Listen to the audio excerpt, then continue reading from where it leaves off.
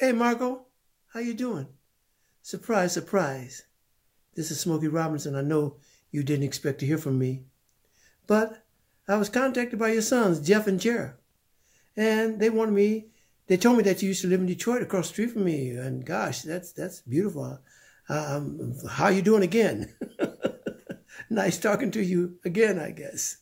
But anyway, you're living in Vancouver now, and they wanted me to wish you happy Chanukah. I have no idea what Chanukah is, but happy Chanukah because they said so.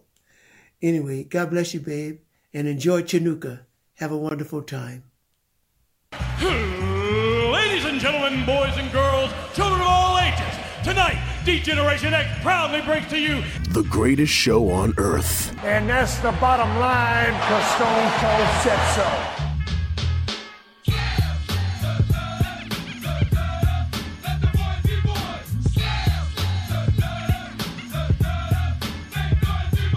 Joe Black, Chris Mindell, the Sons of Slam podcast.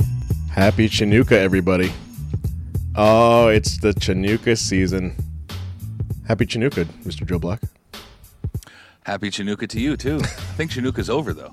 It is over. Chanukah, Festivus, Christmas, Merry Christmas, Merry Post-Christmas. Merry Christmas. Yeah, I can't stop saying that word. Like, to all my Hebrew friends, Merry Chanukah, because happy Chanukah, happy Chanukah, guys.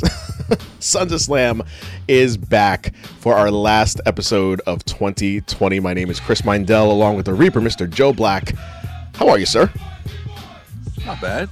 I think we've gotten this far into the actual intro. Have we? I don't think we have. How are you?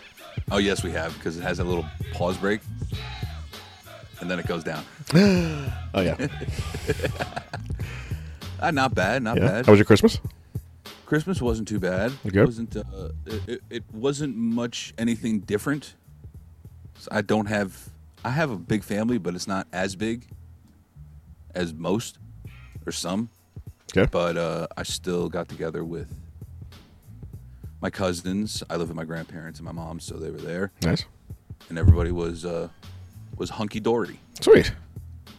I did the same. I did my rounds. I saw my mom and sister, and then headed over to my financee to see her and the kiddies. And it was good. Exchanged gifts. I got a nice little air fryer, so I'm gonna fry the shit out of everything.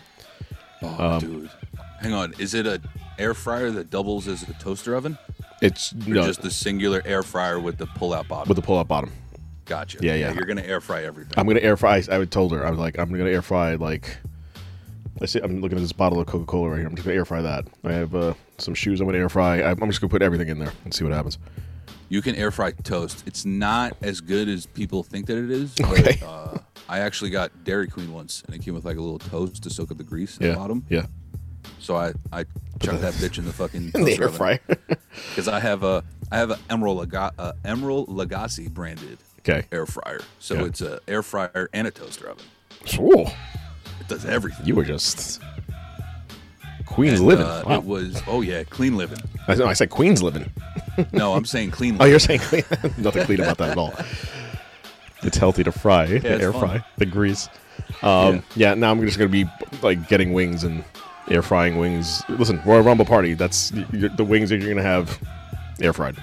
Hell yeah. Air fry the shit out of everything. Let's get into some stuff here because we had a very busy week. And what are we going to do this episode here? Aside from our usual talk, is we have compiled our best 3 moments and worst 3 moments of 2020 wrestling. And with some honorary mentions thrown in the mix, and I'm excited to go over our collective list and see if anything is comparable in both lists, and we'll. I feel like we have to have at least 1 or 2 that are going to be the same. I would feel, yes. And if we don't, I'm going to be thoroughly disappointed in myself. Going, how the fuck did I? How did that happen? Yeah. And there are some things on this list that when in doing my research, I was like, wait, that happened this year. 2020 seems like it lasted like 572 days. Like, it doesn't seem like a regular calendar year. It just seems like things that happened earlier this year, like Kobe Bryant, like like the things that we're about to talk about, it all happened like last year, 2019, the end of 2019, middle of 2019. This was all in 2020 that all this shit went down, and so we will get into that. When I was doing my research for the best and the worst of 2020, there were some things that I saw that I wrote down on my list, and I thoroughly had to like do some digging, and I was like, that actually happened in 2020. Yeah, I could have sworn that was like late 2019, something like that. Yeah. Anything that happened after New Year's Day 2020, I feel like it's just a giant blur. Like we've been in a coma almost. We just woke up in that. Yeah, we're still in the same year. Jeez. I'm really starting to like thoroughly believe in the conspiracy theory about us living in a simulation. So just like, with everything that happened today. We are it in first Westworld. started. I'll say this and then we'll move on. If my suspicion first started, I heard it from Joe Rogan first. And he said, how weird was it that a guy named Anthony Weiner got busted for posting dick pics? I mean, That's where it got a little fishy. And I was like, dude, all right, Yeah. now I'm in. Excuse me, that's Carlos Danger to you and me. I like that he had an alias. Let's get into some stuff here because we have a lot to talk about. A lot. We're going to do some outside the ring stuff. Quickly go over our thoughts on TLC from this from last week, and and get into our lists. So let's do it. What do you got outside the ring? Outside of the ring, I think the big one we should probably start off with. Go ahead. the big one, Yeah. or the big one from last week. Well, the big one that just happened. Okay, As yesterday. Brody Lee, rest in peace, from from the words of his wife, a non-COVID related lung issue. Yeah. And it kind of took everybody by surprise. The last thing that we saw of Brody was, Mr. Brody Lee was Put respect on that name. you're definitely going to now. But the last thing we saw, his last match was the dog collar match. Yeah. And what a match that was. It was an amazing match, and I didn't understand, nor did a lot of people, according to some reports, even in Dark Order, some of the members of Dark Order didn't understand why his reign was so short as TNT champ. And we had joked, or I had joked, I remember vividly joking on this podcast, talking about that he was a holdover for being transferred back to Cody just to give it to Darby Allin. And never understood why. They basically just said he had an injury. That was it. That was left to that. And there wasn't any other in-depth conversation about it. According to reports, there were only people like Tony Khan and the inside people, Kenny Omega, John Silver actually knew. So it was only a few people that actually knew about his condition. And 41, man, 41 years old. It just seems unbelievable, like so young. Yeah, it always seems like when you talk about passing in wrestling that it happens a lot, and it's specific because we talk about wrestling here, and it seems to always happen a lot because we can go through a list of the hundreds of people that have passed away way too soon, and Brody Lee, Mr. John Huber, real name, being added to that list, and his wife took to Instagram and said. Quote, I don't know if you have this quote from her. She said to quote, I have a quote from Wyndham Rotunda when you're done. Okay. My best friend died today. I never wanted to write out those words. My heart is broken. The world saw him as the amazing at Brody Lee, FKA Luke Harper, formerly known as Luke Harper. But he was my best friend, my husband, and the greatest father you would ever meet. No words can express the love I feel or how broken I am right now. He passed surrounded by loved ones after a hard-fought battle with a non-COVID related lung issue. The at Mayo Clinic is literally the best team of doctors and nurses in the world who surrounded me with constant love. This is a heartbreaking situation, and our thoughts are. That was actually the rest. That was the end of it. And what do you got? Bray Wyatt took to Instagram to post. He said, "You were my best friend, my brother, my partner, my Terry Gordy. We changed the whole world. We changed the whole game because we refused to do it anyway, but our way. We were always at our best when we were a team. I think we both knew it. We fought like brothers because we were. I'm so goddamn pissed. This isn't how it was supposed to be. It was supposed to be us fat, bald, and useless running Wyatt family spots in high school gyms in our 70s. Where do we go now? What do I do knowing I'll never hear from your condescending sarcasm as I'm riding high? I miss you so fucking much already. I would do anything just to live through our worst moments again. I can't believe you're gone. I'm so sorry, brother. I'm so sorry. You will always be a part of me, whether I like it or not. Without you, everything is different, and I hope Amanda truly knows that I am here, not just to say it, but because I love them too. I will make sure your son knows the incredible man you were, not the legends people will tell, but the real you that very few people got to see.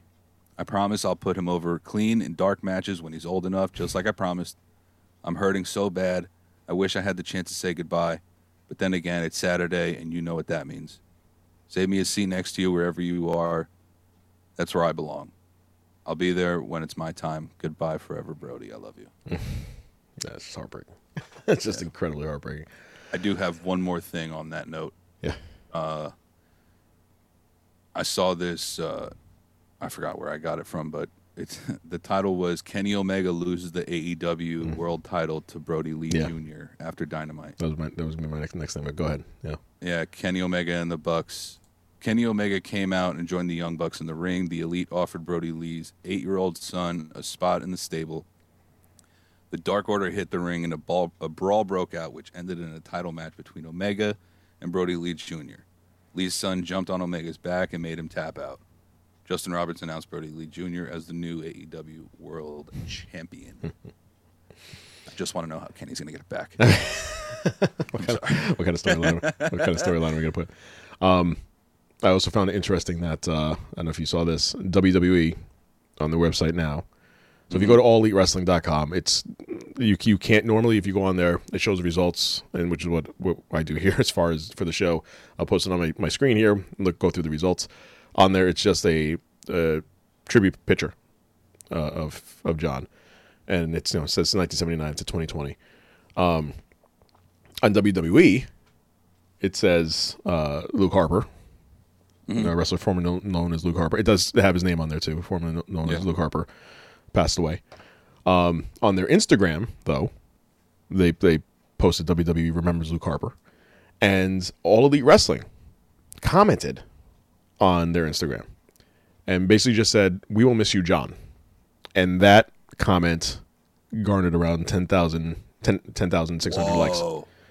So not that I'm not pointing it out just to kind of they didn't rub it like they're like just say here we are we're part of this too. I truly believe that it was just a matter of showing respect. It's not to I'm sure WWE could have done the same thing with AEW on their Instagram, and it would have it wasn't that it was controversial. I'm not bringing it up because it was controversial. I'm just pointing out the fact that no matter what, as far as there's a bigger picture here. And the bigger picture is that he competed in both organizations. They both respected him enough to post this, and All Elite just went on there to kind of just give their condolences. And then on both pages, on both websites, there are just countless videos. WWE has a whole section now of his best moments with like the Wyatt family, him winning the tag titles. The IC title. IC title, yeah. So it's out there. If there's any videos that you want to watch of him, this is definitely they definitely put everything together, and both companies have done a good job in kind of bringing to light what he's accomplished in both companies. And it just and again heartbreaking to have to go through that the day after Christmas, man. It just insane. But rest in peace to John Hoover at age of 41. Yeah, I was actually with Steven last night, and he was on Twitter while we were watching a rerun of SmackDown. And he just goes, bro. He was looking at his phone in like astonishment. And I'm like, what the fuck are you talking about? And he showed me, and I was like, there's no fucking way. Where did it come from? Yeah, I thought it was fake too. You want to know how messed up my head is? I immediately went to, what if he's just doing this whole Vince McMahon thing to a new level? Yeah, I mean, I would have thought that for a hot second until the fact that I remember that he hasn't been on AEW TV since that dog collar match at all. Like he hasn't even like shown a promo. Like nothing. BTE nothing. Nothing on Dark. YouTube, absolutely nothing. Like, he went dark. He literally went dark.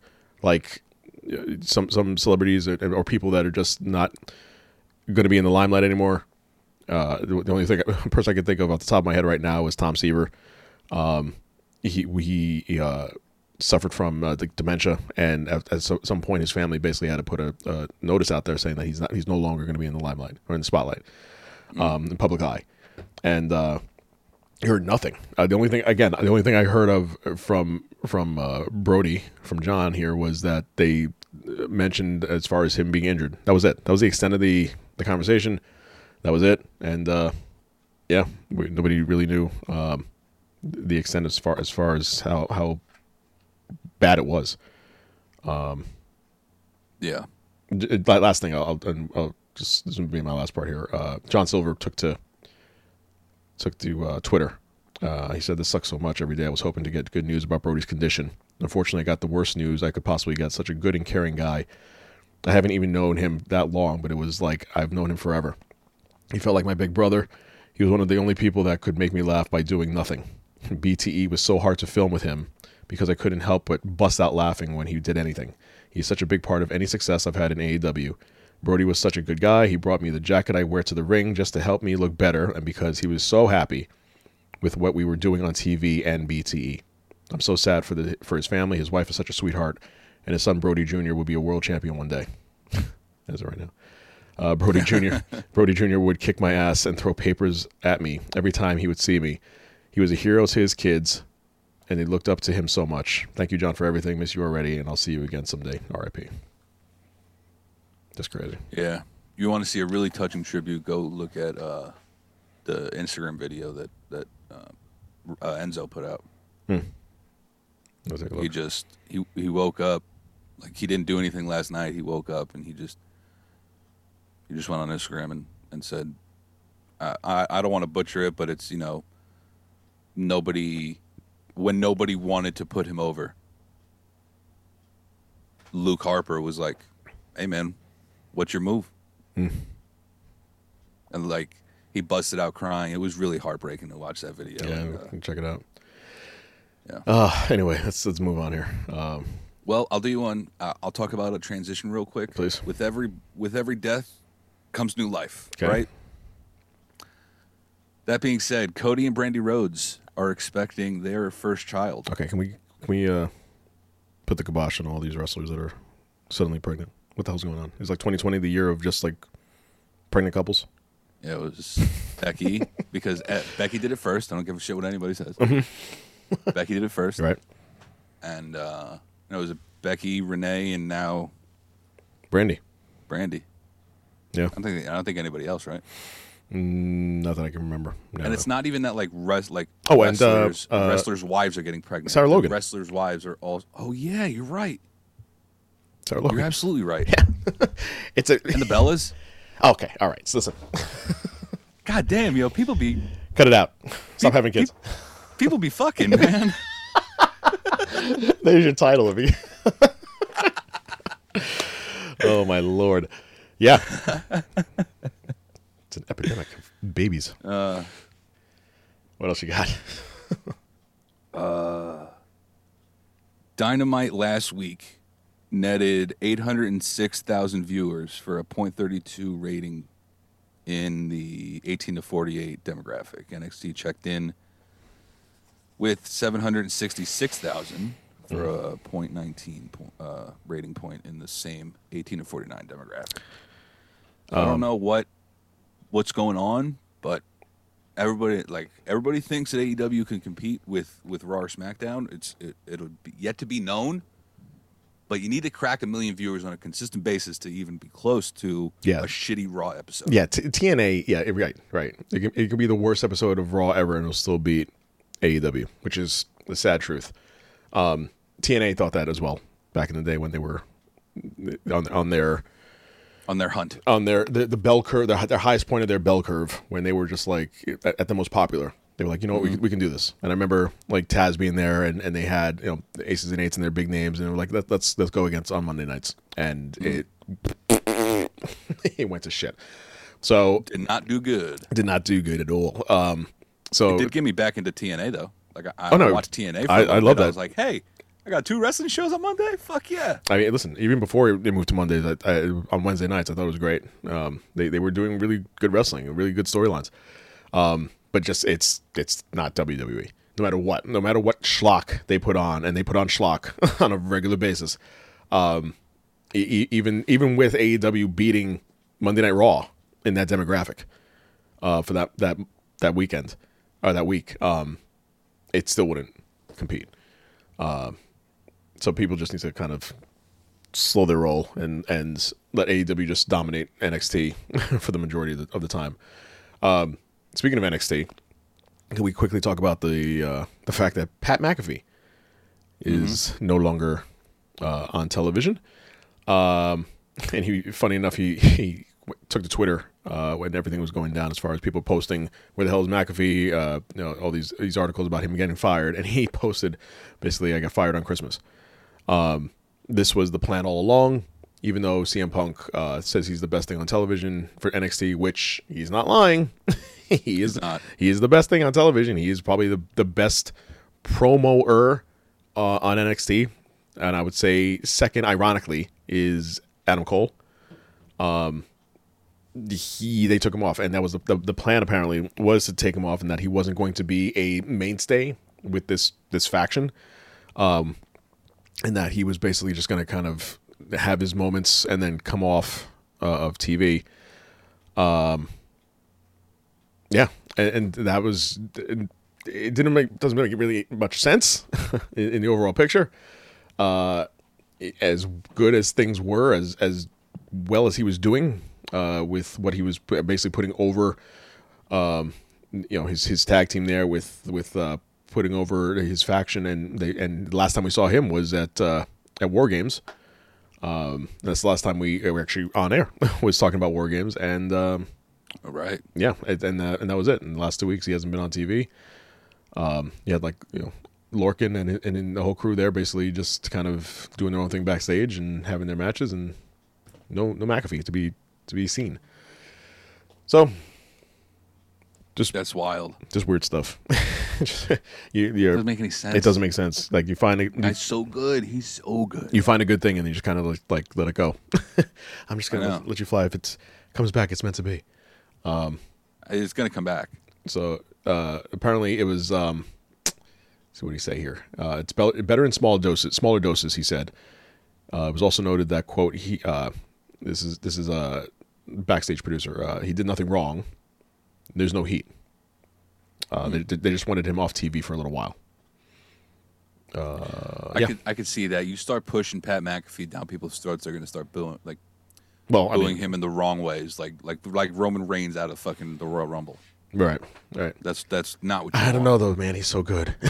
He's so good. That's the whole point. He's so good. Why would you not want to see how much further that could go with everything else that's just crap in wrestling? You don't want to water down the market because he is so green in the ring.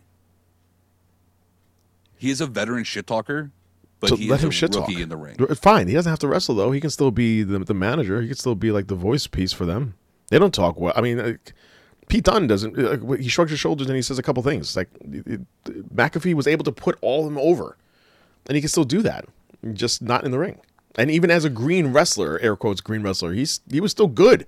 Like those spots he did in the one spot he did in War Games where he was going through the table. You saw him, like you saw his motion. It was basically just him projecting where he was going to go, and you saw like him fall back, and like you knew he was going to go through a table, and that he was taught to. You're taught to take a bump a certain way.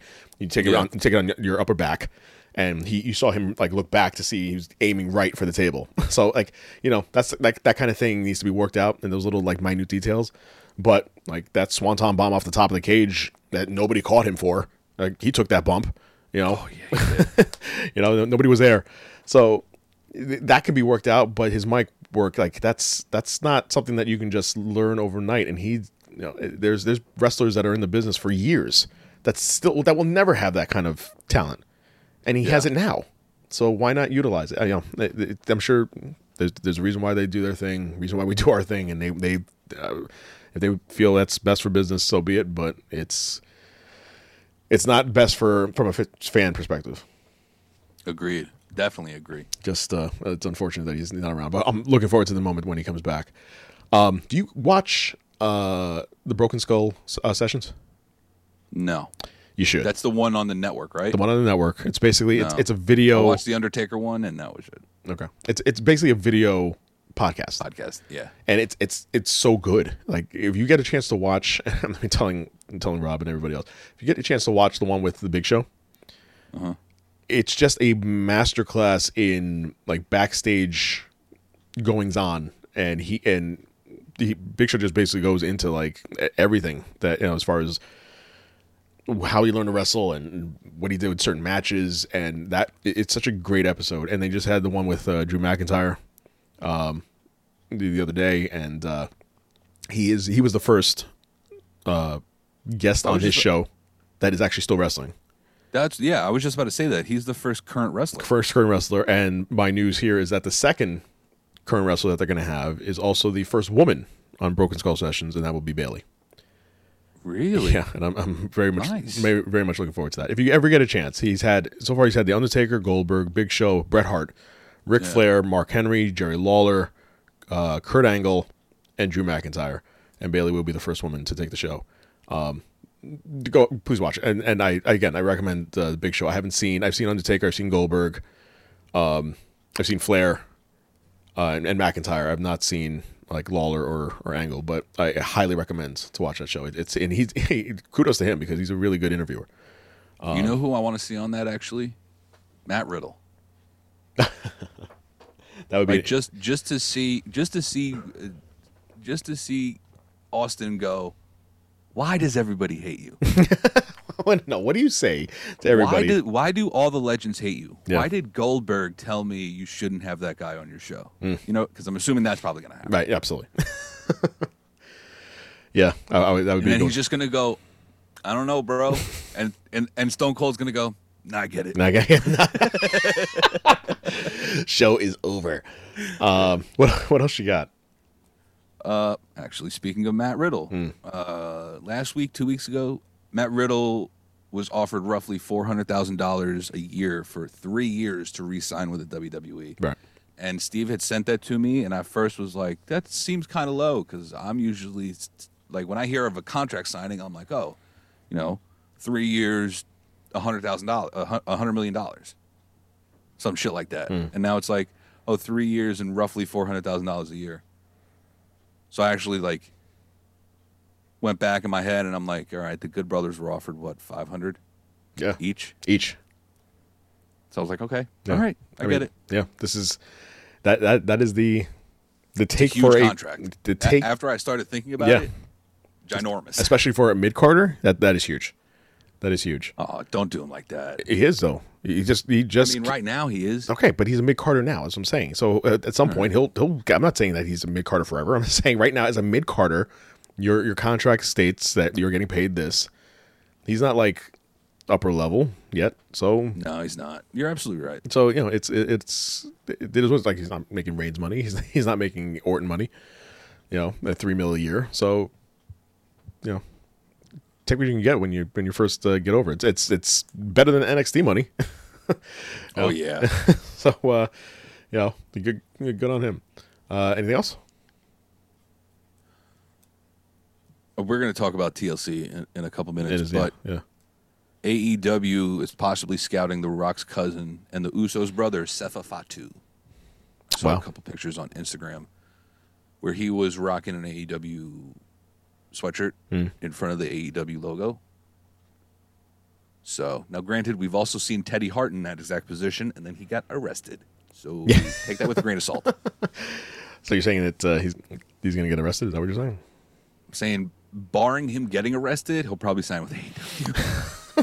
Yeah, barring a lot of things besides getting arrested, yes.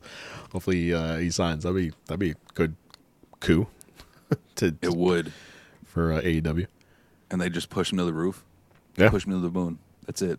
Just like, here, you want the title? Go for it. Let's see if you can be as well as your cousin. Hard shoes to fill.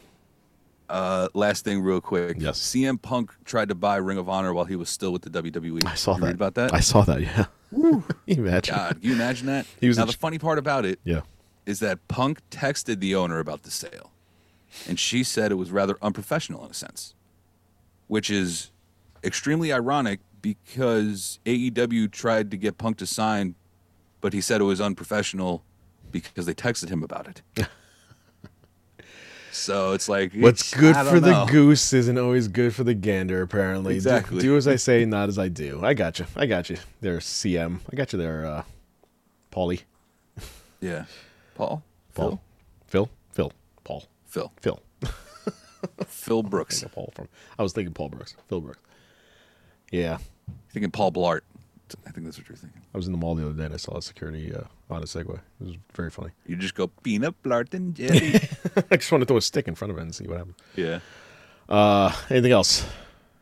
Nope.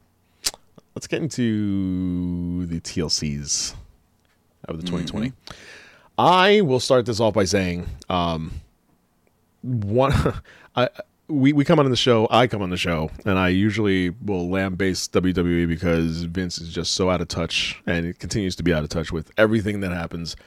And it's a detriment to us all that we cannot have fans in the arena, because that is basically apparently what he's been going on, and his barometer of knowing what's good and bad has been the fans. And since there are no fans, we've kind of been, as 2020 goes, as 2020 has been, pretty shitty. And the idea of coming up, especially with like a 3-hour show every week for Raw, SmackDown has kind of pulled away. Also being on Fox, kind of, I know his eggs are in that basket a little more because it's a bigger deal than being on USA. Which is why, maybe that's it. Maybe his focus, or the focus, has been on, SmackDown being a better product. Raw has suffered, obviously. So when it happens that there's something that's good, again, being so rare, I will freely admit, and I will freely admit right now that TLC this year was, which is in the past has been pretty crappy. This pay-per-view was one of the best of the year. I would go on record and saying it was the best. The best of the year. Other than the Royal Rumble when we still had fans. Yeah. Agreed. This was, from top to bottom, every match was good. Every single match was good, and I'm even including Hurt Business, and I'm including Carmella. It's just the introduction of or the return of a superstar. Surprisingly, not surprisingly, everything was good. Everything was good. So it's starting off with the WWE Championship match for AJ Styles versus Drew McIntyre. Just a brawl from start to finish, with Osmos outside, kind of playing a factor in this match. Almost, I think Osmos. Osmosis Jones is the fucking That's what I think cartoon. Which is very funny. Kind of looks like a taller version of it. And then turned into a triple threat when Miz cashed in, surprisingly. And Well, no, Morrison cashed in. This is true, right? We'll get that. Remember that. Yes, we'll get that back, I'm sure. But when, in air quotes, Miz cashed in for his opportunity at this match. I mean, just incredible. Honestly, it's one of those matches. I know it's always a good match when you just have no idea who's going to win. And I assume that McIntyre was going to take it, but when you have so many close calls on top of a ladder and it being pushed off and going through tables and just the mark of a good match, and it was just, again, from start to finish with this match was just incredible. And McIntyre takes it, and it was just really good. Sasha Banks versus Carmella for the championship. I'm loving Carmella's new take on her character. Mm-hmm. In her like ultra heel, but she looked like her outfit looked like old school Carmella with Staten Island princess kind of swag, but it just really good. I taking incredible bumps and giving bumps. She was really good, and I'm loving this sommelier outside the ring. Shout out Reginald being out there, former NXTer. Sasha Banks takes that one. The tag team championship. I kind of figured this was going to happen with Hurt Business winning this one. So we have new tag team champions, new Raw tag team champions in the Hurt Business. After everything was said and done, they all took a photo. Hurt Business did, and I don't know if you saw that photo with it was Lashley with his belts, and then MVP had a medal. A Brazilian Jiu-Jitsu tournament. He won. He won a Brazilian Jiu-Jitsu championship, and I'm like, okay, so I guess don't fuck with him. Yeah, so some people are like, some wrestlers are just like, this is all I do, and I can perform and do a spot here and there, but he's an actual fighter, and yeah, I'm not gonna mess with MVP. So listen, the Hurt Business could, I think it's Steven said or you said in our text chain, take the gold, take all the gold. I'm for the Hurt Business taking everything now. So we have new champions there. Charlotte Flair being announced as Asuka's tag team partner, taking on Nia Jax, Shayna Baszler. As I mentioned, surprise, no surprise. We all kind of figured it. Kind of figured it was her. In watching it in the moment, I was kind of like, maybe it is Lana returning, and kind of hoping that Charlotte Flair would make her return at the Rumble, but it was not meant to be. It was meant to be now. So I feel like in this particular match, a better storyline would have been to take Asuka out. Have Shayna and Nia take Asuka out instead of Lana, and then have Charlotte return as Lana's. And Lana. Exactly. Gotcha. Like a odd couple type of thing, which just seems to be a recurring theme. Yes, but which we have right now is our tag team champions, and former tag team champions were also odd couple. They just love to. Vince has a hard on for putting belts on people that already have belts. Yeah, like you have a belt, here's another belt. This year was the year of the two belts. The two belts, yeah. So so many. Asuka, I think it was Asuka, Bailey, Sasha, Keith. Who else? Not Sasha. Well, she just had the tag. Jay White. Shout out New Japan. He Okay. just won the IWGP Heavyweight and Intercontinental Champion. Yeah. Those belts. One thing that was surprising was Charlotte returned with no implants. Now, I'm just going to say it. I'm going to put it out there. We all were thinking it. Yeah. Yes. But So, at least we know what surgery she was going in for. and she looks much better. They're not in her neck. She looks younger, doesn't she? She does look younger, and her boobs aren't choking her out. So having their own match underneath her top. So yeah, so she looks a lot better now. She looks a lot better now, and good for her, because apparently that was, according to her and her Twitter, like that was a very scary time that having a implant leak. So At Mania, I think. Yeah. A couple years ago. I think that's what it was. You do what you got to do. Yeah. And then Roman Reigns against Kevin Owens in just between this match here and the one that they had on SmackDown in the cage this past Friday. Keep this going, man. Keep That's this what I'm saying. Keep the storyline Everybody going. was shitting on this storyline because it's Who? like, there's Who's no shitting on lead this? up to it. I've been hearing a lot of things. Really? People were like, "There's no lead up to it. This and this and that." No, But just- honestly, I got hooked into the storyline, but with that Talking Smack promo Yeah. between Kevin Owens and Paul Heyman. And Paul Heyman, right. Like that one was the one I was like, God damn. And this whole thing had solidified it. Yeah. Just Especially the cage match. The cage match where he's just like, and he's just stretching his whole body out just to try to get fucking both feet. the story's told, man. That's how you man. tell a story. Yeah, that's SmackDown when he was. We'll talk about it later too. But Uso's involvement in this whole thing is great. In that he still, even though he lost to Daniel Bryan, because that is setting up for something. I'm convinced now, setting up something bigger with him and Roman Reigns. Maybe we see Bryan win the Rumble. That's what I'm thinking. That's what I'm thinking. That's what I thought. Stephen called me a fucking idiot. No, but, I think Brian in one of his last hurrahs. I think he's one of my favorites to take it. Yeah. But yeah, that's how you tell a story, man. You have Uso at the end of the match, handcuff him to the actual cage when he's so close to getting out, and Reigns in his ultimate heel way, just basically taking baby steps down the stairs to get to the floor. And Owens calling him a bitch twice. Hard one. Hard bitch. And even Like, almost as if he said, "Yo, camera guy, get over here." and they replayed it in the You bitch. They replayed it. they had him do it again in the replay when they showed him going down the stairs again. They said, "You bitch." Yeah, it was great. This match was just outstanding, and I will swallow my pride and apologize again to Reigns for shitting on him. You know what? Let me take that back. I don't apologize for not liking him because of his character, because his character just was not over to me, and it was over, but it wasn't over to me in that I liked him or anybody else did. You know, the popular opinion was that he was not likable because of him getting shoved down our throats. That's what hurt him.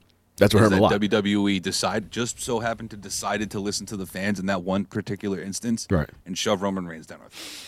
So in his return, it all worked out for the better. In his return to the ring, I'm sure at some point he was like, you know what, I'm coming back, but I'm not doing this again. I want to change, and he took the ball and ran with it. And kudos to him. He is the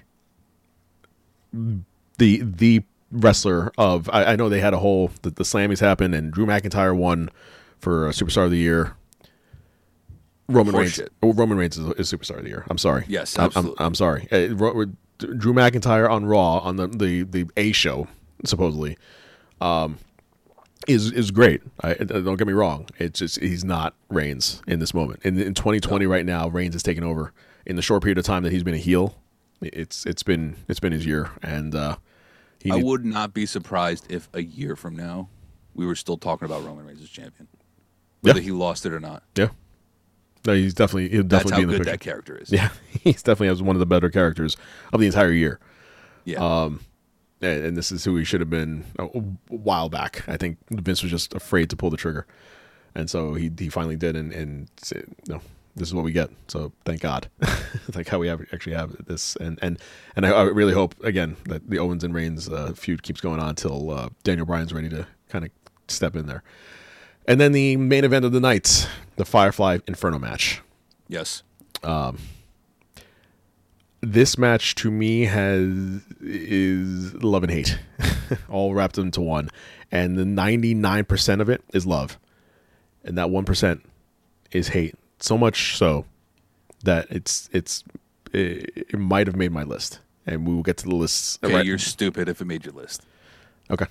You're so dumb. I'm not saying about the match. I didn't say the match. I know what you're talking about. And we'll get into it because I'm going to rip you apart. So this match here, listen, I thoroughly enjoyed this match. I loved the fact that as character, he was set on fire. The whole arena had fire around it. And you could also tell the moments when they had the sticks and like the matches and the sticks that were like all had like the gasoline glaze on it. So it was obviously set up for this kind of match, but it just ended with such an awful thud to me. It didn't look. They could have done so much more with that moment. What? You okay? Go ahead. What could they have done more? I'm saving it for the list. I'm saving it for the list. Well, I'll just put it to you like this. Yes. Randy Orton lit the Fiend on fire, and then also RKO'd him while he was on fire. Mm-hmm. Then he poured a whole bunch of gasoline on him, and then lit him on fire again. Well, he didn't. And he was still on fire. Okay, he wasn't, but okay. And then it was a cut, and a perfect seamless cut. No, it wasn't. Go ahead. And he came back, and it was a dummy. No shit. Okay. You expected the man to actually be lit on fire? Did you think the Undertaker actually was buried alive? Or Kane? I forgot how that match ended. Dude, but still, you could. Okay, we'll. What could you have done? I'm biting my tongue because I'm going to save it for my list. Oh man, dude, like there's nothing else you could have done. No, there is. There absolutely is. There absolutely is, and it's done every day on TV and in movies. They have a better production value that they could have made that look a lot better than they did. A lot better. And I understand the premise of it, and I understand that we're going to get into a new character that Alexa Bliss. No, it's all over the rags, and Alexa Bliss kind of mentioned it in her promo, which we'll get into as far as Raw goes. So we're gonna have like another incarnation of Bray Wyatt again, which I'm not mad at. But they could have done that. That whole last scene just fell flat for me, and I will explain why. Wow. I will explain. That's unbelievable. I'll explain why. I'll explain why on my list. I'm not. Listen. Do you want to just get into the list? Yeah, I do. I do. So let's do it. But listen, again, the match was great. I'm not saying the match was great. I loved this match. I really did, up until the last 30 seconds. I know, but it's like, what else would you expected them to do? And I will tell you right now. Let's get into our list. Let's get into it. Okay, so you just made my list, motherfucker. you just made my list. All right. You just made the list. Okay, so let's get into this here. So, how about Let's start off. I always like starting off with the best moments because the worst moments are always more fun to me. So let's get into our best of 2020. I commissioned Joe and myself. Whoa, commission? We're getting paid for this? We're getting paid for this.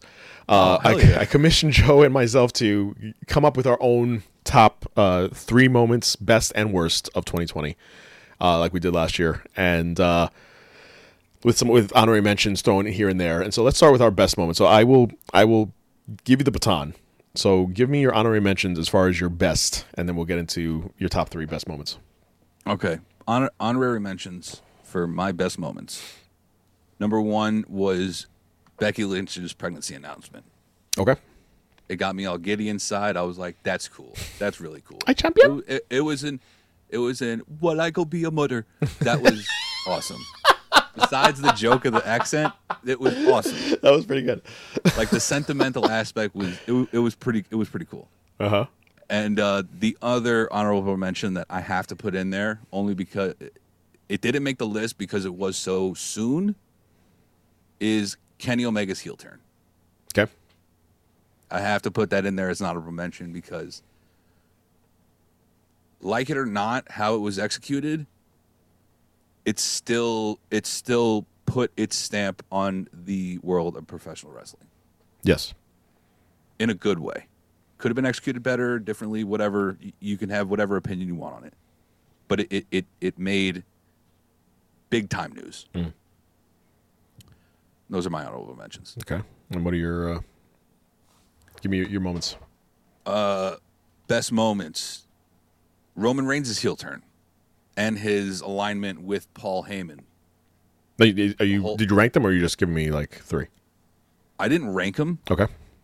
Just because. Actually, you know what? I'll rank them right now. Number 3 would be Roman Reigns' heel turn. Okay. Number 2 was the Stadium Stampede match. Okay. I thought it was hilarious. I loved every single second of it. Mm-hmm. And the number 1 moment of 2020, which, call back to earlier, I still thought was 2019, mm-hmm. was the double debut of Matt Hardy and Brody Lee. Yes. Yeah. That was my favorite moment of 2020. What an awesome moment with nobody in the stands. I know, right? I mean, that would be like do you imagine the pop that would have had? Even now with like the 1,000 people that are at Daly's place, just seeing Matt Hardy, Broken Hardy, and up in the stands there, and then Brody Lee coming out as the Exalted One.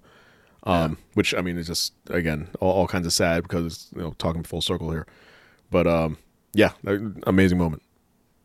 Yeah, amazing moment. So that was your 3. Okay, all right. Yeah. Listen, I can't disagree with any of those. And as a matter of fact, not only did I not disagree with those, but one of your top 3 are in my top 3. So my honorary mention of best moments, I had let's see here, Bayley's turn on Banks. Yeah. So that was huge. I mean, that was inevitable. Everybody knew that was going to happen. Just nobody knew when, and it was going to be a random SmackDown that she was going to do it. So I have that in my honorary mention. I had Roman Reigns' return when he came back with when it was Strowman against the Fiend, and he had his return. All right, that's somewhat the same. As far as what? The one that my number 3. Okay, all right. Because essentially, I did want to say exactly what you said. The whole aspect of his return and him turning heel. Right. Okay. So yeah. So I would just talk about his actual just return, even before he hooked up with Heyman. But okay. is that? I also have 2 two more honorary mentions. I have Kevin Owens' WrestleMania moment when he leaped off the sign. He promised that he was going to do that, and he did it. And that was a baller if move. you remember, his original promise was that he was going to jump off the pirate ship. The pirate ship, but at Raymond James Stadium, right? But this is a very close, very. Listen, you take what you can get, and so you like. It's a good audible. It is a very good audible for him to leap off the WrestleMania sign onto Rollins on a table. And then my last honorary mention is something that you mentioned with Kenny Omega, Impact and AEW crossover. So this is basically like, it's still in its infant stage, and we'll see what happens, and a lot of promise for 2021 in that regard. But that was in my honorary mention. I know, shit, I have it. I'm sorry. I had one more. I had a lot of honorary mentions here. My last one is the parking lot brawl with Best Friends and Proud and Powerful. Oh, that's a good one. That was a good match. One of the best matches of the year. Probably top 5 of best matches of the year, both companies. Absolutely. Just an incredible match between the two of them. So there's that. My top 3 of best moments of 2020. So my number 3 is the return after 21 years. TNT is Sting. The return of Sting to AEW. Sting! That is number 3. My number 2, which was your number 2, is the Stampede, the Stadium Stampede. Oh, hell yeah! Hell yeah! That was one of the best. I mean, that thing it was like 45 minutes to an hour of just entertainment from top to bottom in that entire match. It was like a mini movie. It was a mini movie going from like Jackson did the suplex from what is it, like the 50-yard line all the way to the end zone with Sammy Guevara. Northern Lights suplex. Northern Lights suplex. 90-yarder. And they stuck with it. Like that thing went on for like a good 5 minutes. It just kept going and going. To going to the bar with Hager and Hangman Adam Page and thank you. The whole bar scene there, and then fighting backstage there, and him being on a horse, and it was just so incredible. And then Guevara taking that bump to end the match, and Hardy going through his stages of Hardydom in the pool. Most underrated bump of that match was Ortiz getting his bell rung by the bell. His head is in the bell. The whole thing was just incredible. Just such a well thought out. It's like it was a cinematic match. And one of the few that was actually ended well for the year. So cinematic matches also were the huge thing, obviously with COVID this year, and they were not as good as they probably could have been. Seeing how you're the one recording it, you're editing it, you can put it together however you want it. It's not live; they can't screw it up. And yet somehow they do. And so this one and the Boneyard match with Taker were like really, few of the good ones. So Stadium Stampede is my number 2, and then my number 1 moment of 2020, which I marked out hard when I saw this live. And again, this actually happened this year. Thinking it happened like in 2019, this actually happened this year. Royal Rumble 2020 and the return of Edge. Oh, wow. I totally forgot about that. That was this year. That was this year. And watching him come out after... I literally said that earlier in the show, too. 7 years of just being away and you being told that he would never wrestle again, and his comeback, and then watching his comeback on the network was even better. That they recorded all that and saw like him and Beth Phoenix going through like all the doctors and getting opinions and that whole thing, just incredible seeing him go through that whole thing, and then watching him backstage getting ready for his number to be called, and the music hit, and you think you know me, and just the entire stadium in Houston just going absolutely ape shit. And I still get chills right now. I'm getting chills now thinking about that. Yeah, like him coming out right out of the smoke. Yeah, and him giving that like 5-second look of like this is happening. Don't fucking cry. Yeah. Right. And then he goes into full Edge. And he's like, yeah. No, he was like you saw him taking the moment, and then he just ran to the ring, and it was just incredible. Just an incredible moment. Yeah. So that is our best, sir. What is your honorary mention for your worst? I always got a kick out of the worst moments. Oh, I lost it. I got it. Honorable mention for the worst thing of 2020. Mm-hmm. Lana Rusev and Lashley's wedding angle with Liv Morgan. Agreed. Agreed. That's my honorable mention. Yeah. And I'll get to why it was my honorable mention and it didn't make my top 3. Okay. Honestly, because of what happened yesterday or 2 days ago. The only reason why I didn't make my top 3. Okay. Yeah. But we'll get into that. As far as my top 3 goes. Remind me of that. Number 3. Mm-hmm. The Undertaker's farewell. Not so much the farewell. The farewell was really nice. Mm-hmm. But what we could have seen had we not gotten the farewell. The matches, Bray Wyatt, stuff like that. Yeah. I wanted to see The Fiend and The Undertaker. That was the only logical last match for him, to me. But I digress. Mm-hmm. Number 2, and the only reason is number 2 is because, well, we talked about number 1 earlier, but number 2 for me is Goldberg defeating The Fiend at whatever it was, I forgot, but for the Universal Championship. And right. yes, that's the only time I'm ever going to make mention to it. So fucking clip it if you want to, but you ain't ever going to hear it from me again. Uh-huh. And the worst thing of 2020, obviously, being the death of Brody Lee. Yeah. Yeah, I didn't think to put that on this list, but yeah, that would definitely be number 1. Yeah. Yeah. I'm so the whole situation with Brody Lee, man. I was just it was such a good. You know, the weird thing about the Dark Order and Brody Lee was that it was such a long time for a payoff. That when it finally did, weird for a long time. Yeah, like Dark Order made no sense. We're like, what the hell is this? Why is this a thing? This is stupid. Dark Order started out as Evil Uno and Stu Grayson, and Evil Uno sat on a throne of dudes. Yeah, he sat on a throne of dudes, and he kept talking about the Exalted One. And this was like, it wouldn't be for like another year and change. More than a year for the payoff of who the Exalted One is. It was a year ago. So we were talking about Dynamite was... Dynamite was when they appeared? The first Dynamite? No, I'm saying like they still had like Dynamite, like AEW Dynamite in arenas. Oh, yeah. In front of fans. Okay. Like they said the Dark Order was going on for like a good year before, then COVID hit. And then like a year later, here's Brody Lee. Mm-hmm. So it took a while for this storyline to pay off. Chris Jericho dressed up as one of the minions, if you remember. Did he? Oh, yeah. I wasn't aware of that. Yeah, way back in the day. He had on the, what do they call it? They're not minions, whatever they call those dudes. Reapers, no. Keepers, no. I forgot, whatever. Okay.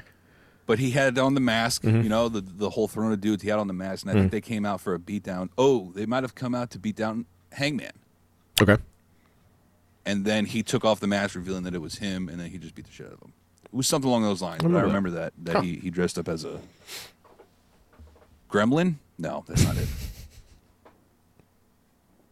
I forgot. You're gonna remember this after the show. I'm gonna blurt it out probably at the end of the show. Hunt for Red October. That's what it was.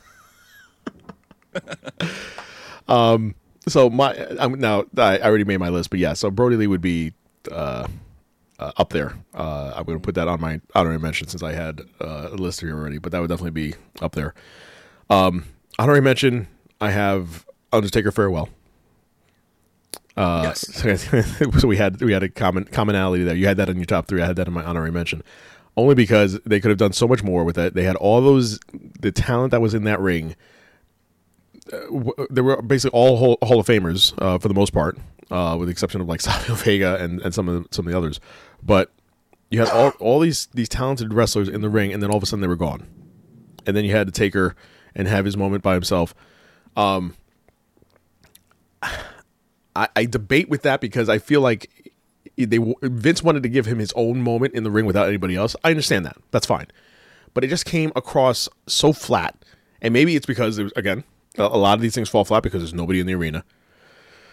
I will give him some sort of credit with that, but it just fell very flat. And for everything that he's done for the business, they could have kind of given him more. I don't know, it fell flat to me. My other 2 more honorary mentions. And they both involve The Fiend. The first one is July 19th at the Extreme Rules Swamp Fight between The Fiend and Braun Strowman. What an awful match. and I use match in air quotes and loosely. Very loosely.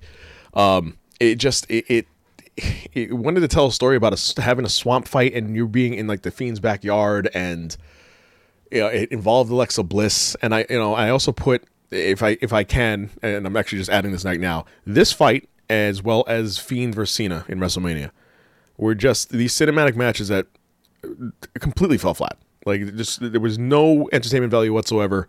I appreciated, the only thing I appreciated with the Cena match was that he went through like his like different iterations it was a trip down of memory lane. Yes, it was a trip, right? Different iterations of Cena, and fantasy booking as well, right? Because he went to the NWO, like his old school like rapper persona. So the whole thing just was horrible. But the swamp fight was just god awful. If all we got out of the swamp fight was this new Alexa Bliss persona, I'm okay with it. So be it. Then so be it. Like, and that's probably what it was meant for. Yeah. And then my other honorary mention is Fiend versus Randy Orton at TLC, and not the match, but the last 10 seconds. Now let's talk about it. So, what could they have done different with this match? We knew that someone was going to have to get set on fire because 2020 was the year of extremes. That you're going to take your eyeball out of your head, Rey Mysterio. You have to hit your opponent with a sledgehammer in their nuts to win. You have to set somebody on fire, and this was before the match. You get into anything. Yes. Do we both appreciate that at least Randy Orton came out in a sweatsuit? This way, it made the illusion that he was going to lose.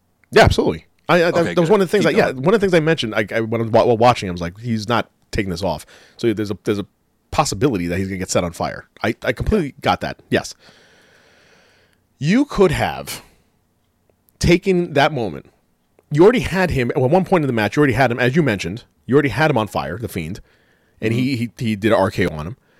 Why not have in that cut scene, since that's what they so blatantly did, and it wasn't even like that seamless. It was so obvious. Why not have somebody, as they do when you go to Disney World and they do the stunt shows? There's someone on fire.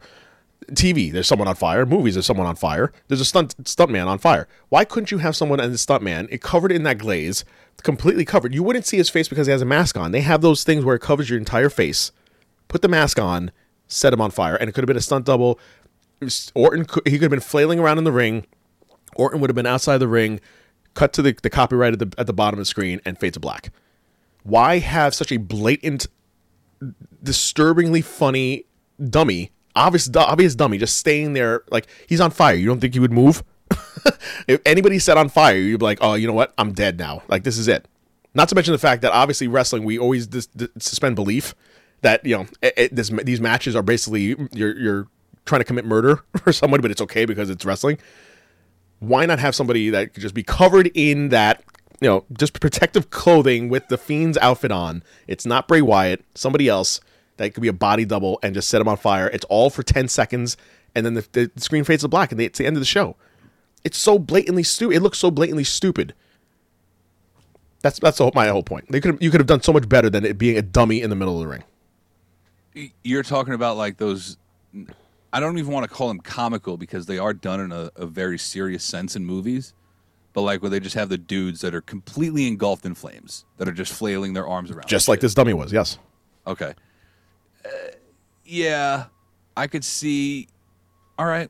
But the thing is, you already had him on fire. That's the thing. He was already on fire. You had one scene where he was on fire from the outside.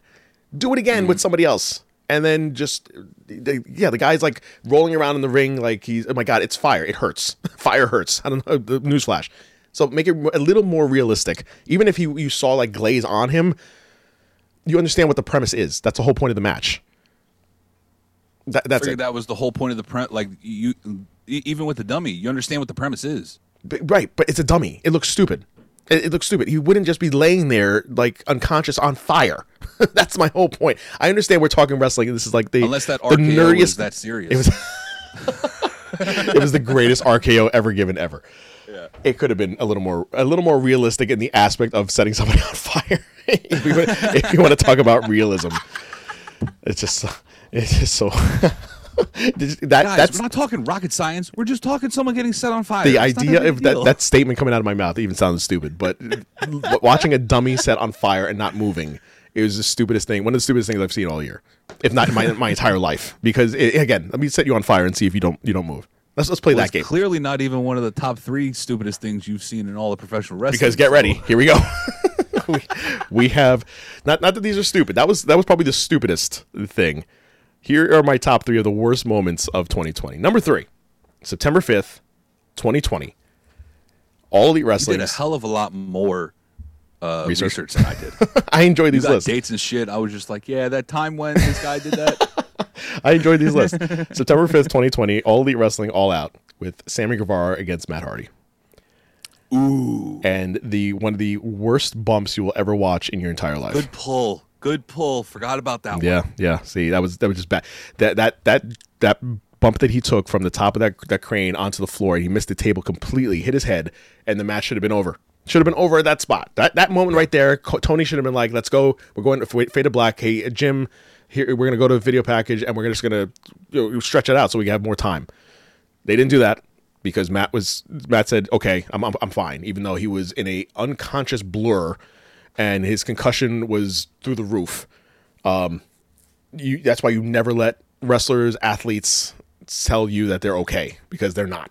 And there's a reason why there's concussion protocol. There's a reason why they do these things. It was just bad. It was just a bad look all around. And the pay-per-view itself was not good. This is what sealed that deal for that pay-per-view. And to AEW's credit, they always put on good shit, which is why we talk about it in such glowing fashion. But this was probably one of their worst moments of the entire year. Yeah, it definitely was. As a company. My number 2 worst moment of 2020, April 15th, Black Wednesday. And the firing of Kurt Angle, Drake Maverick, who would return, Kurt Hawkins, Carl Anderson, Luke Gallows, Heath Slater, Eric Young, EC3, Aiden English, Leo Rush, Sarah Logan, Eric Rowan, Primo, Epico, Mike Kanellis. Maria Kanellis, I'm not done. Maria Kanellis, Zack Ryder, No Way Jose, and the biggest surprise of the list, Rusev. And longtime referee Mike Chioda, who's now made a home in AEW. Even though, after everything was said and done with that Black Wednesday, they were still showing profit. There was basically, as far as overhead, there was none, because they were in the PC. There was nothing to pay for other than the wrestlers themselves. You weren't paying for the arena. You weren't paying for staff in the arena. Like this was all, they were all still in profit. To come out of all that, though, at Impact's Slammiversary in July, they had the photo. Remember that photo with it was Heath Slater, Eric Young, Carl Anderson, Luke Gallows, EC3, Tommy Dreamer, and they're all flipping them off. Kurt Hawkins, and they're all giving Vinnie Mac the middle finger. So number 2 was Black Wednesday, and my number 1 worst moment of 2020, which you actually mentioned, I think in your I don't know if it was in your top 3 or honorary mention. February 27th of 2020, and this happened this year. I keep thinking this was 2019. So, watching Super Showdown, and going from the two-week trophy, which was this massive looking 2-week mountain is something in Saudi Arabia. I forgot about that thing. You had AJ Styles win this, and then to have such a twist ending to it, to have the Undertaker come out, take the trophy, basically, all just to set up for their Boneyard match, which, as we mentioned before, delivered. As far as cinematic matches, again, they were all shit except for a very few handful of matches, and that was one of them that was really, really good. But to set it up like this is just very weird. It was just very weird to do that. But that's not what precipitated this as number 1. What precipitated this as number 1 is having your main event with Goldberg versus The Fiend. And this match lasted 3 minutes. Let me repeat that. It lasted 3 minutes with The Fiend getting speared 4 times and his spear being a suplex because he couldn't get him to stand up. The man is 50 years old. So for you to pick up, and The Fiend is huge. So for you to pick him up and lift him up, he's no small boy. In his WCW heyday, could possibly do it. Now there's no way in hell he could do it. So basically, it turned out to be it was a suplex. It wasn't supposed to be it was supposed to be his move where he lifts him up, he keeps him up there, and then he just lands him down hard. It ended up being a jackknife power. Thank you. Ended up being a suplex, and that was the end of the match. And he lost. And this is after the fact that you had this buildup of The Fiend for so long, and you wanted to have him be so over. Not only was he over, he was the champion. Just to have him lose in 3 minutes, you killed all that momentum that you had for him in 3 minutes' time. Yep. The same exact thing that happened to Kofi Kingston. You had him lose in 30 seconds to Lesnar.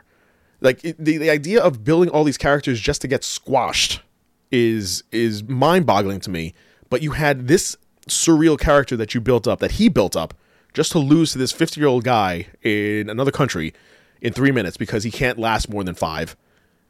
Worst moment of 2020. By far, worst moment of 2020. Yeah. Momentum killer for that. And it's... But not really. It's not the same as it was.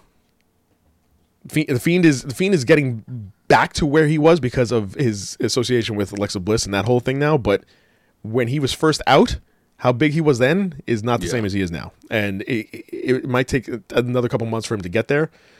He might have to be a champion again. But until then, man, that was just like you killed a year off of his momentum. Yeah, keep the Fiend away from the championship for the time being. Okay, he doesn't need it. No, he doesn't. But at some point, It's like Undertaker. Does the Undertaker really need the World Heavyweight Championship? No, he didn't. He had the mystique around him. He was unbeatable. Right. In a sense. It was a whole thing about these giants that they build up like that, and then you give them a world title, knowing that what are they going to do? Are they going to San Martino the fucking title and keep it for the next 8 years? No, you're never going to have that again. So what's going to happen? The most dominant champion of our time is Pete Dunne. If you think about it, I'm pretty sure he's the longest reigning champion of the, let's call it, definitely since Punk. Okay. So I'm not disparaging Pete Dunne in any way, shape, or form. But it's like you can't build up somebody so much to give them a title on them, knowing that they're going to lose, but you can't. Like Roman Reigns, you know he's going to lose a title, but there is no conceivable person on the roster right now that's given a good enough storyline for him to lose it. So who knows who's going to be? Is it going to be Kevin Owens? But you say that now. Right, you say that, well, maybe Daniel Bryan, but you say that now, but wasn't that the same idea as a Fiend? Like, that was the whole, like, who conceivably on the roster, but you had to bring somebody out that's a part-timer.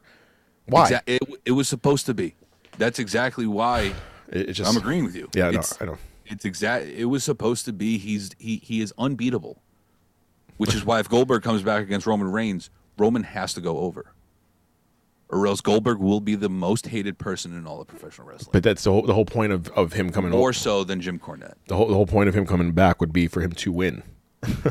So if you're gonna have Goldberg come back, it's not like he doesn't do these one-offs. He does these stints. He's like, month or so stints.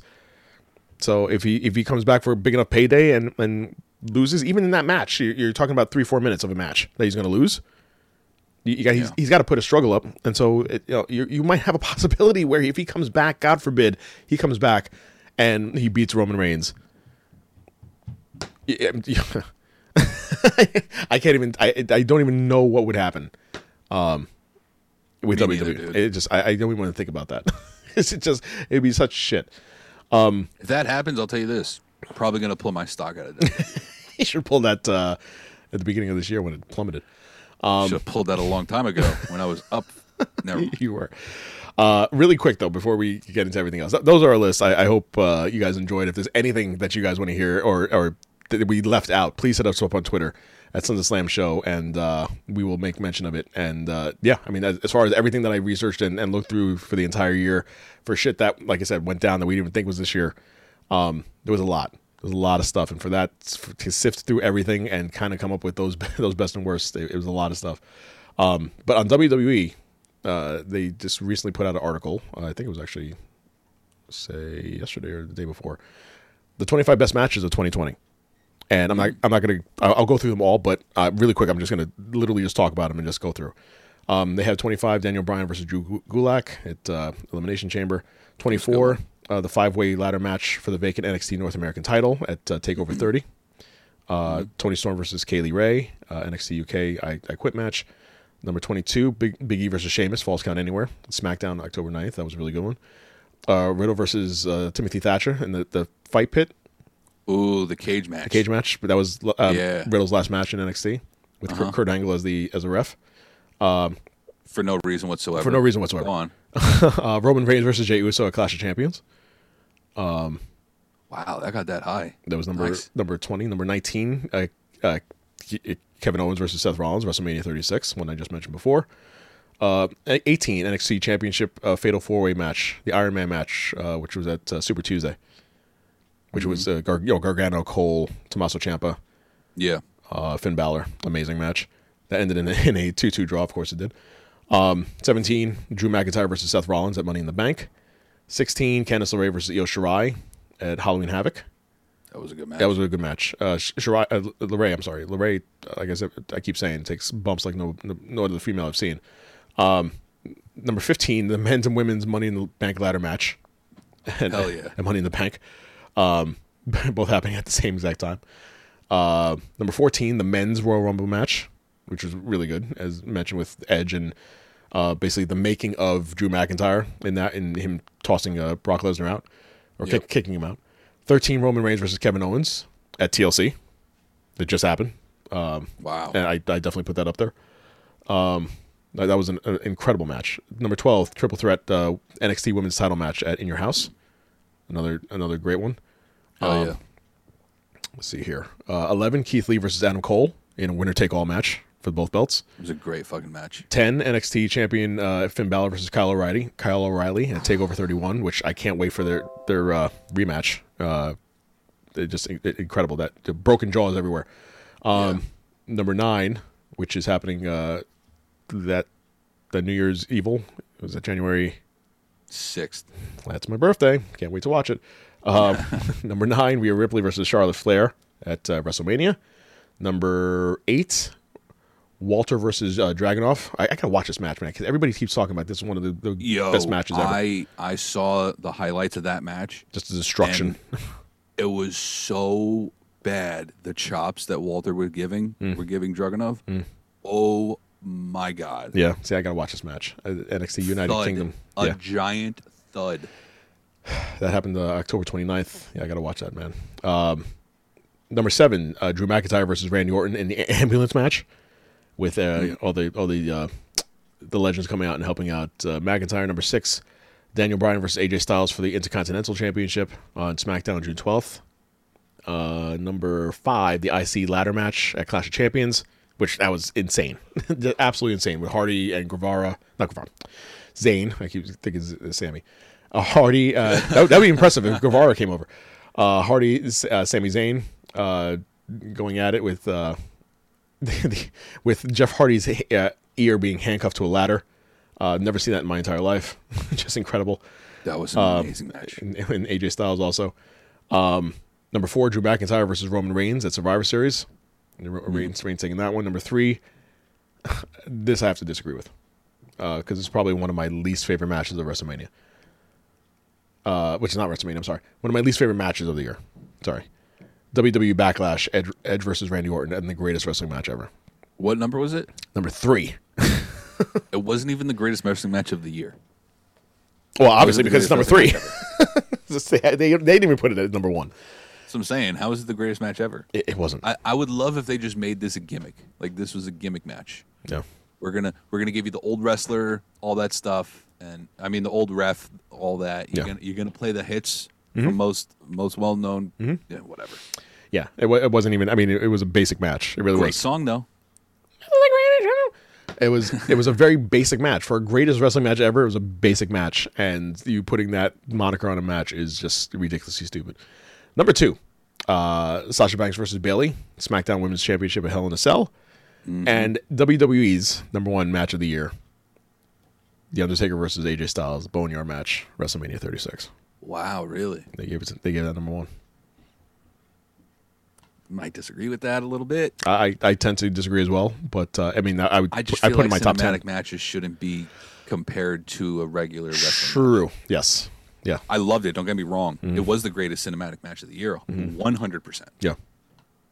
But it's just, I understand it takes a lot of.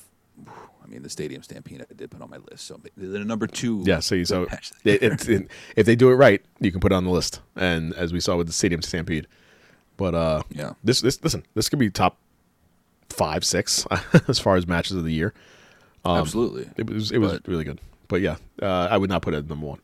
No. Getting into the week that was here really quickly. I mean, there really wasn't much on Raw, other than the fact I did want to point out the segment. The only thing I really want to talk about is the segment that Randy Orton had with Alexa Bliss. And as mentioned before, that Fiend is about to have a new character or a shoot off of his Fiend character. And listen, I give WWE credit where it's due, as I mentioned before. When it happens, few and far between. But the fact that they have nobody in the arena, and they can have these moments where you can cut away and cut to anything you want.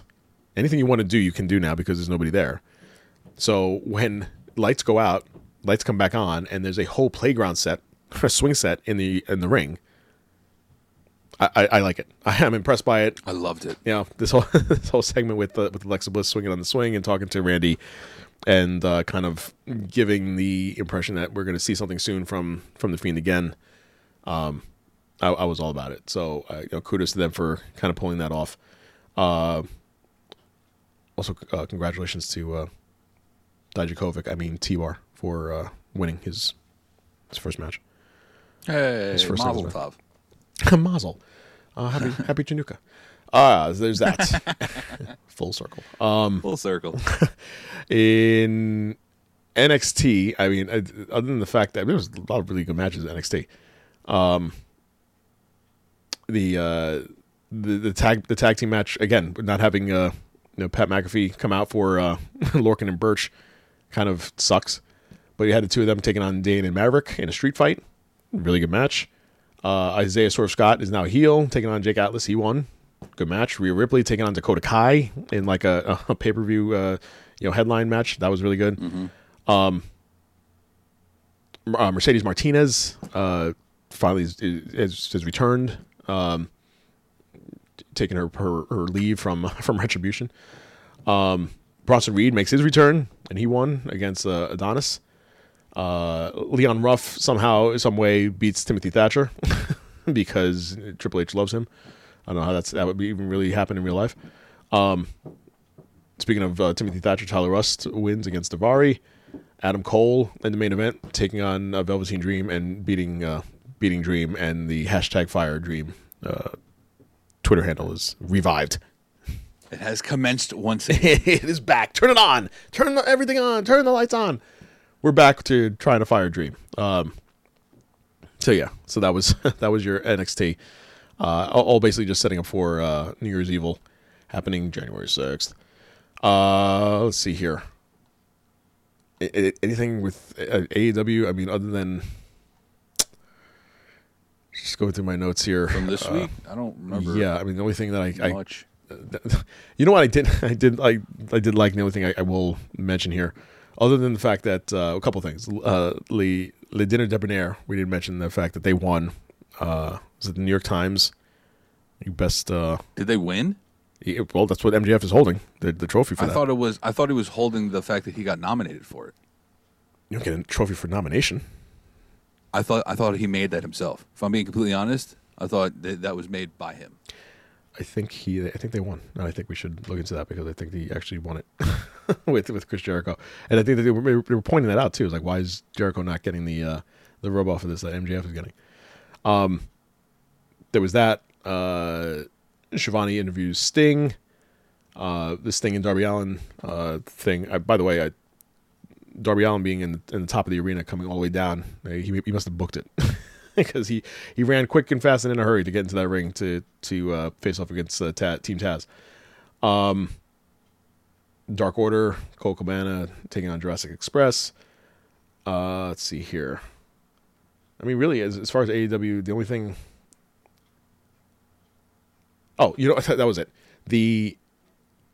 I know they mentioned like a week or two ago as far as Acclaimed and the gimmick that they have as far as rapping and how Young Bucks kind of pointed out that it's been done before. I don't remember John Cena ever coming out with a music video, and Acclaimed did he? Like an actual like as character as his rap character, he had a music video. It might not have been on WWE television, but I feel like he might have. Really?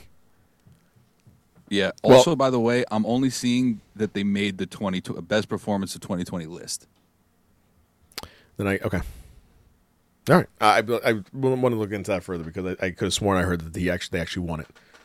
But okay. All right. I could be wrong. As mentioned, so John Cena never had anything on WWE TV as his rap persona, but Acclaimed had a whole music video, basically ripping Young Bucks. And it was a fire. It was. I was going to say, it was beat. Like it was a great song. The beat was not that bad. I was actually into it. So I'm all about it. I'm all about the Acclaimed and their push and seeing where they go. Trying to see anything else here. Dustin Rhodes takes on Evil Uno. They try to recruit him. Shawn Spears apparently is fed up since he has the same damn role here as he's had in WWE as not being pushed at all, and so now he's going after Tony Khan. That should be interesting to see that play out. Hikaru Shida, Abaddon basically pulled a Baszler and bit the neck of Hikaru Shida. Yeah, that was wild. That was insane. She's a scary, scary woman. And then in the main event, the Acclaim take on the Young Bucks, and there will be no shock when the Acclaimed are named tag team champions someday.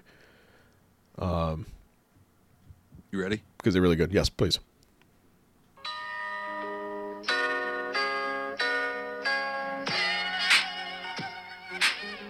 Oh, is that it? Can't help but feel it. Can't help but feel it. Yeah. Excuse me for a minute while I lighten the mood. Just clap with me like the lightning do. Yeah. A bit of soul food that you be biting into. And if you feel me, then I'm writing for you. Right now, put another coat of wax on the ride. For a minute, put the beef and the gas to the side. This track's gotta That's not bad, man. Told you. It's not bad. It's not. It's not bad at all. John Cena right now. That's the name of the song. Not bad at all. And then Friday Night SmackDown, and as I mentioned, for a Christmas episode, I think you had said it before, for a Christmas episode being one of the highest rated SmackDowns of the year. Yeah. How shocking is that? Steve, like I said before, it wasn't even Steve live. told me that, and I was like, "Are you kidding me?" Yeah, it wasn't even live. It was taped. 4 million. That's insane. At one point, 4 million viewers. So here's the thing. Unbelievable. If I had to think about it, as to why that would be, everybody's home. It's not like you gained new wrestling fans. It's been Friday Night SmackDown on Fox for over a year now, or it's been a while. So why was this way over a year? Yes. So why would this be the highest rated one? Is it because it's Christmas and everybody's home and there's nothing else to watch other than Christmas Story? That's the only logical explanation. A Christmas Story for the 15th time, or It's a Wonderful Life for the 17th time. It's something different, and for everything that it offered. My term today is from top to bottom. This was absolutely great. Absolutely great. Every single match was great. Culminating in the title change. Starting with out of the gate with this cage match with Kevin Owens and Roman Reigns. I don't know if this is a hot take, but I like the cage match better than the TLC match. I will tend to. I'll put it on par. I'll put it on par as far as it being as good. I think I just liked it more because of the ending. Okay. Yeah. I can see that. Also, how big were the steel, like the things in between the steel cages, like the actual mesh, the holes of the steel cage? Yeah. Where Jey Uso could just fit both of his fucking hands through it, like he was working in a goddamn lab. There must have been like that gap just for him to put his hands through and handcuff him. It's just it's very funny. That ending to that match though, it's a great storytelling when you can just have him like the only way for you to win is to have your cousin come out, distract him, get his head destroyed by a door of a cage, come back, put his hands through said holes in the cage, handcuff you to the cage, and then have Reigns basically just walk by him. Kevin Owens trying to kick him and calling him a bitch while he just nonchalantly walks down the stairs, hits the floor with both feet very, very subtly and slowly in a act of just showing him up and retaining the belt. It's just great. And they have to have like a third. They need to have a third. The problem is though, if you have a third match, then does Kevin Owens win? Like you have to. There's got to be some sort of payoff. You can't have him like just like Randy Orton and Drew McIntyre. Like Randy Orton will lose, and then at some point there's got to be a payoff. So he won. He won the belt. So would you have a Kevin Owens like short reign like that again, just for Reigns to get it back? I don't know. No, I don't think you can. I don't think you could do that to KO. I'm saying yeah, right. No, you're right. But I'm saying I would love to have this. I would love for this to go another 2-3 matches, like they strung out those McIntyre Orton matches. But at some point, there's got to be a win on Owens' end. Yeah. So if they're going to continue doing it, unless Daniel Bryan's foray into the Royal Rumble is signaling that this feud is over, but I can't see how it is. Like you can't just end a feud when he's handcuffed to a cage. I don't know. Who knows? Maybe Kevin Owens wins the Royal Rumble, and this feud keeps going. Oh, there we go. Steven said that. Okay. I'm gonna get fucked. He'll. I think Owens now, with his stature with this whole feud with Reigns being one of the best feuds of the year, even though it just happens to be at the end of the year. It's always fresh in your mind when you have things that just happen, obviously.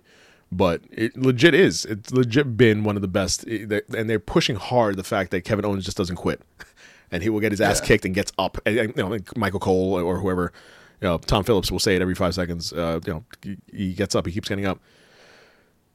They should just keep this going. You have to go again, but there's got to be some sort of payoff. Absolutely, yeah, there's got to be some sort of payoff. You had a triple threat elimination match for the women's tag championship with Charlotte Flair and Asuka taking on Bayley and Carmella, and then taking on Sasha Banks and Bianca Belair. I had a feeling that Carmella and Bayley would be the first ones eliminated, but did not see them hanging around to distract Sasha Banks and have Charlotte Flair and Asuka retain. Another incredible match. Daniel Bryan versus Jey Uso. I mean, that's needless to say, that was just incredible. The two of them are great. And Daniel Bryan winning again against Uso is just. I think that is going to solidify the storyline. If not, he's going to be in the Rumble. But at some point, it's got to be him and Reigns have to face off, maybe between the Rumble and WrestleMania, Extreme Rules or something. Who knows? And then the main event, we had a lumberjack match with Big E taking on Sami Zayn, and the only thing I say this lightly. I mean, I could have done either way without the lumberjacks. Like this could have been just a straight match where I could have just enjoyed what they were doing. Lumberjacks added a little bit to it. It wasn't like it was so much that it deterred from it, but it wasn't so much that it made it better. Yeah. But with all that said, the match that they put on was great, and we have a new champ. A new day, new champ.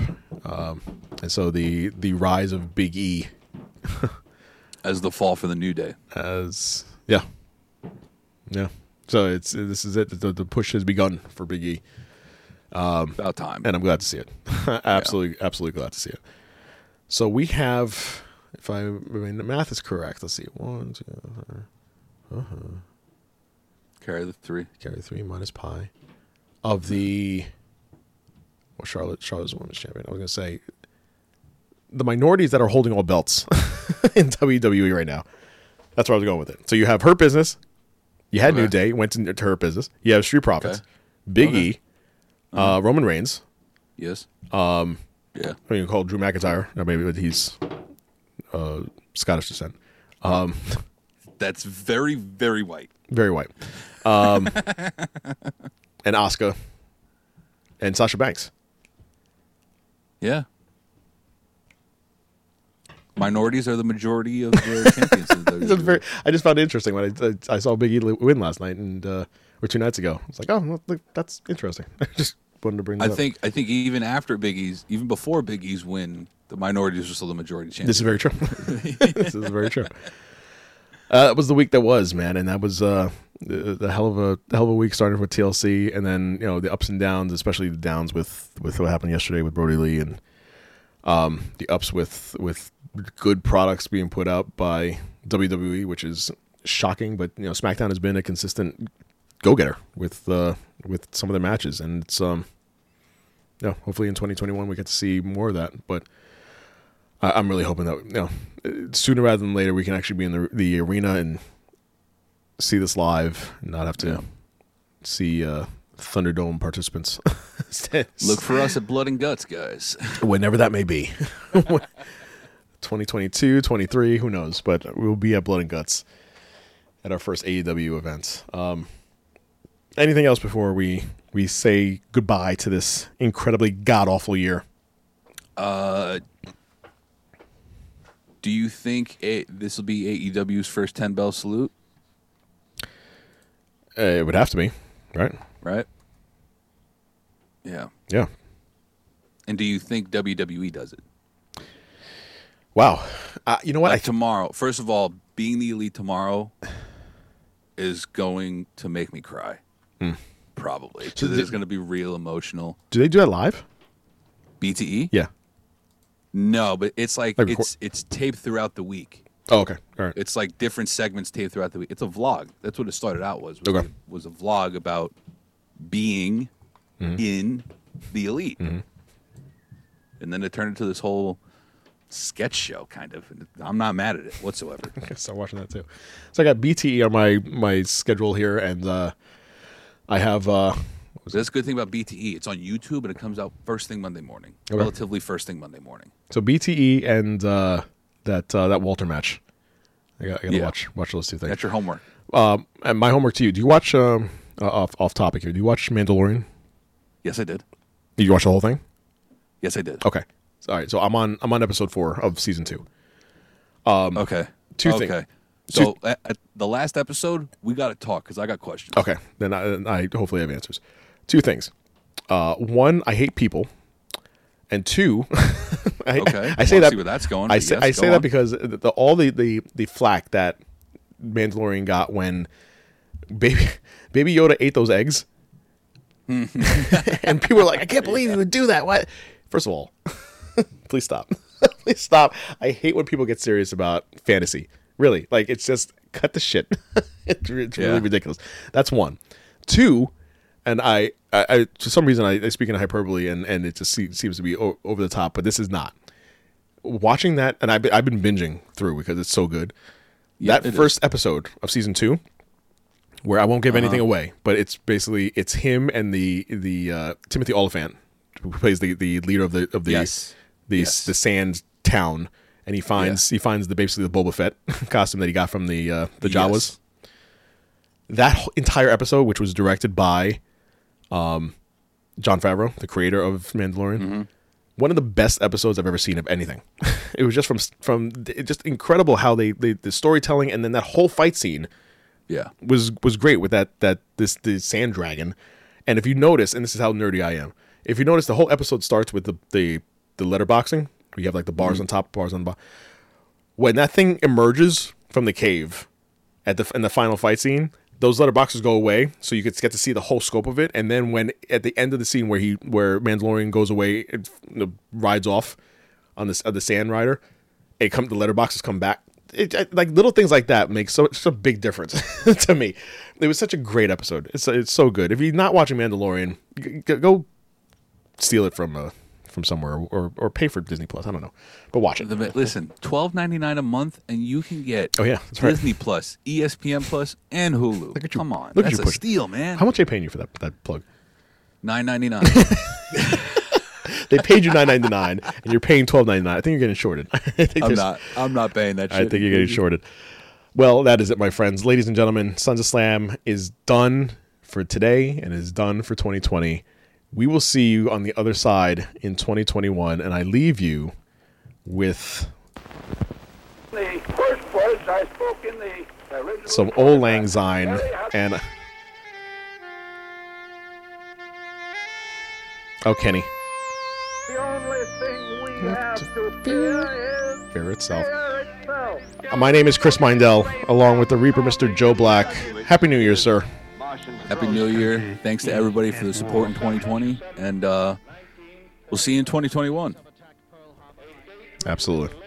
Guys, Adios. be safe, be well. We'll see you next year. The luckiest man on the face of the earth. The world will note that the first atomic bomb was dropped on Hiroshima. Now, what are you asking me for? Jackie Robinson goes to bat for the first time. Are you a member of the Communist Party? Oh, crap, eh? Or have you ever been a member of the Communist Party? Baby, you're the greatest. Applause for son recording artist Elvis Presley. Ask not what your country can do for you. Ask what you can do for your country. Godspeed, John Glenn. Happy birthday, Mr. President. President Kennedy died. I have a dream. My 4 little children will one day live in a nation where they will not be judged by the color of their skin, but by the content of their character. And I say segregation now. What we have foremost in common is that enemy. Segregation tomorrow. The white man. And segregation forever. He's an enemy to all of us. I have a dream today. Today ordered to Vietnam, the Air Mobile Division. President Kennedy has been shot. Is that possible? He said many times. The Sons of Slam podcast.